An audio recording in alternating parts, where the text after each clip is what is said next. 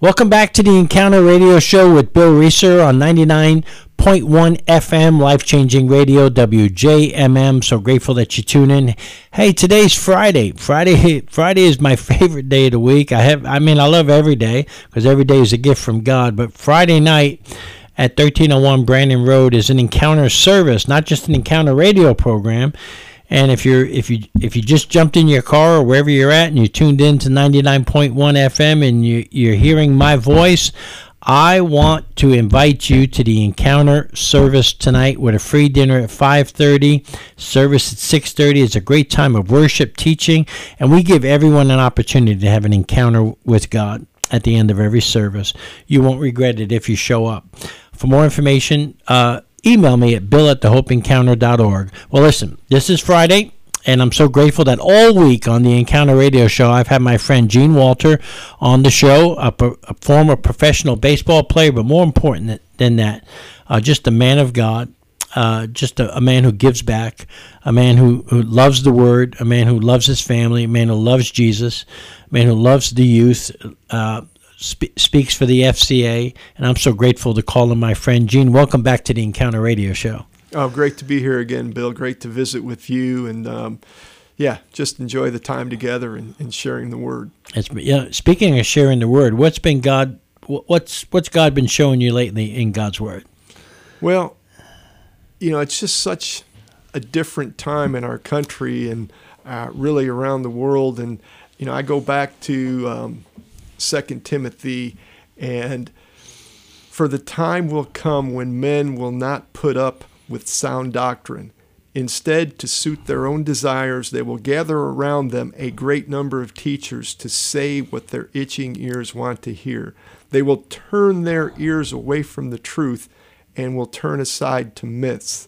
And I think, we've just come to a place where, there's not male and female. There's 100 different genders.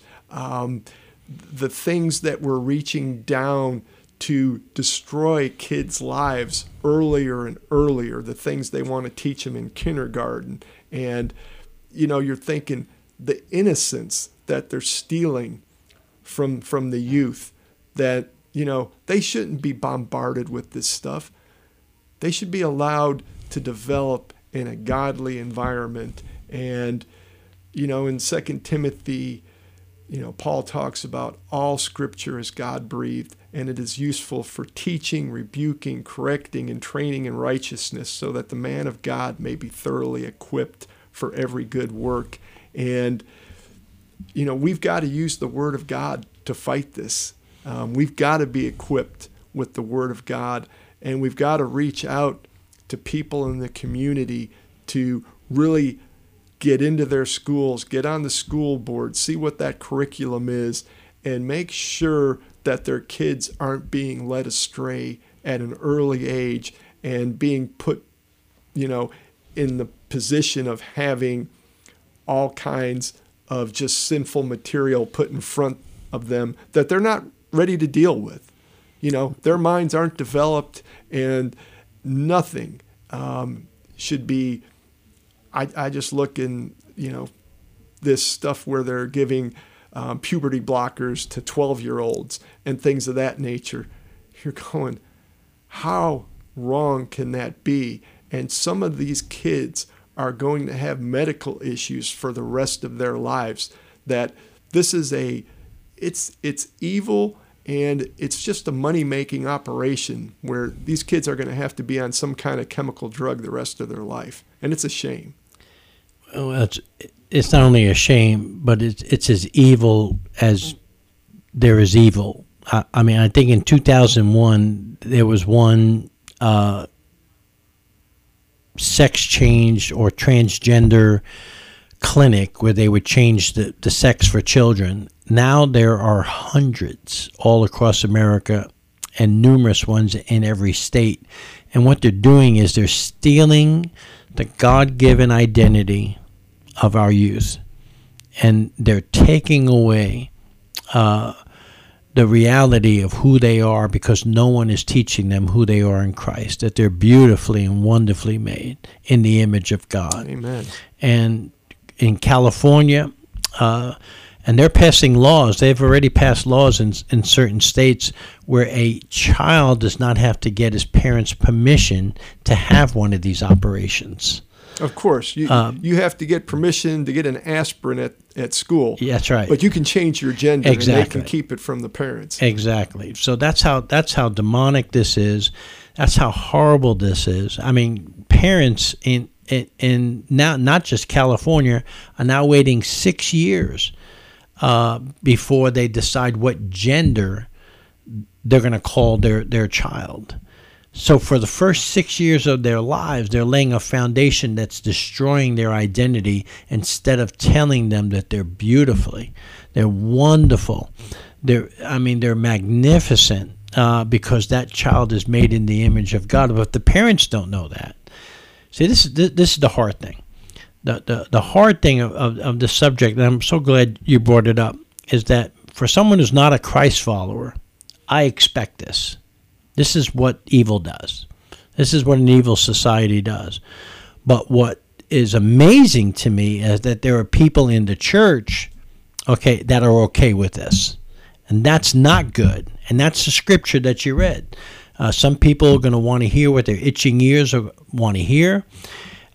Everyone wants a message to suit their own flavor or desire or what they're hearing in society or what their politics are.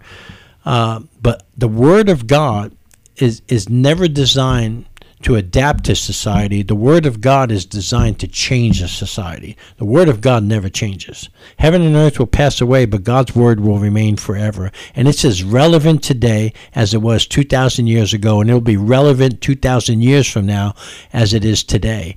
But we want to discard the Word of God. But the Word of God is true.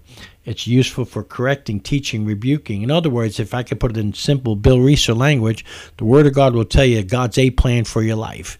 It'll tell you when you get off that plan. It'll tell you how to get back on that plan, and it'll tell you how to stay on that plan. So we need God's Word. We need God's Word to combat what evil society is doing, what the enemy's doing. And listen, if the devil can't get to us, what does he do? He goes after our kids. That's what he did with the father. He couldn't get to the father, so he went after his son. But he couldn't get to the son, and the son annihilated him. And the problem is that we have too many Christians walking around in defeat instead of victory, not realizing that Jesus has already won the battle for them on the cross. And so that's a great exhortation of the scripture that you read, and appreciate you bringing that up. But we've got to do something. We've got to remind teens of who they are, that their identity is in Christ. That how great is the love the Father has lavished on us. That our children should be called children of God, not just children, but children of God.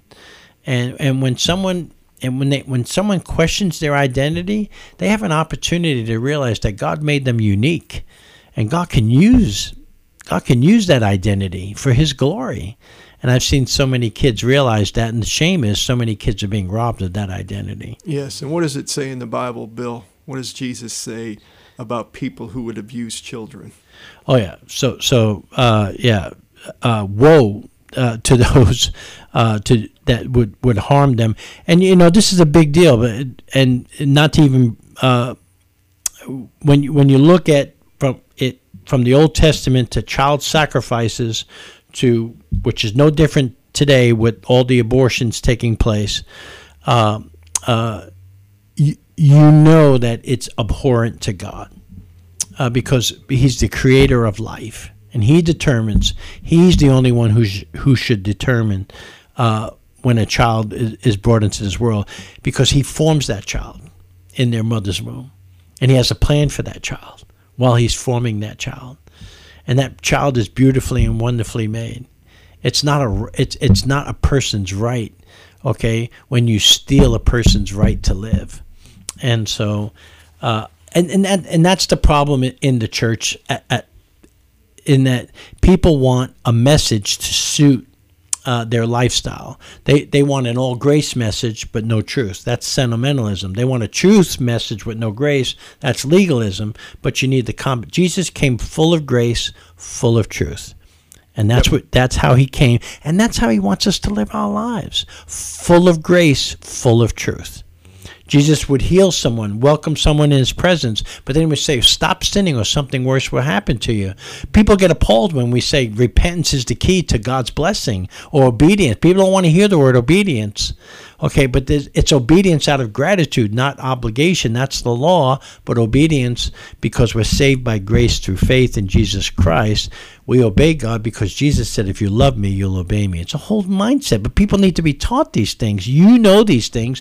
You're a student of God's word, but the world is falling apart because they've gotten away from God's word. Well, and society pulls you in that direction. I mean, you can't hardly watch TV anymore. So, I mean, there's things that, as I say, I sin every day. My thought processes aren't as pure as they should be. But I am so thankful that I know the Lord and I can go to him and just confess and say, Lord, please forgive me for what I think or what I didn't get done that I should have gotten done. And just to know the pleasure and joy of having a relationship with God, being forgiven, knowing where you're going to spend eternity, because this whole last 3 years, people were so hung up on protection and everything where they forgot about God protects us. And if we leave this world, we're going to heaven as Christians. And, I'm ready for the Lord to come back. If he comes back tomorrow, I'm ready. And I'll be thankful for it. But, we have to have joy in our hearts because of our relationship with God. Even in the midst of this, society that is just beating on us with all these things that are abhorrent to God, where you don't want to get down and beaten down with it. When you walk outside and see the sun and see God's nature, you want to be filled with the Spirit and joyful. And that's really what's uplifting to me, is just to know where I'm heading when I leave this world, whether it's tomorrow or whenever God's plan is. But I am thankful for my relationship with Christ. I am thankful that he paid a price on the cross that I couldn't pay. And I know where I'm going to spend eternity, and that's in heaven. And nothing on this world is going to change that. I may get down about things, seeing things, but I'm going to get my spirit renewed daily by the Lord. And I'm going to get in his word and get renewed by his word. And the world needs to hear that. And the world needs that confidence. And the world needs that joy. And the world needs Jesus. And they just need that hope. So if you're listening on the Encounter Radio Show, we have less than a minute. I want to give you an opportunity to respond to the words that Gene just mentioned, that you can have a hope and a confidence in a relationship with Jesus Christ. You could just simply pray this prayer right now. Say, Jesus, I'm a sinner, and I've sinned against you, and I turn from my sins. I repent of my sins, and I trust you and you alone for the forgiveness of my sins. Come into my life. Be my Lord and Savior. Restore in me an identity and help me see myself as you see me. And thank you for saving me and giving me a home in heaven. Thank you for tuning in to the Encounter Radio Show.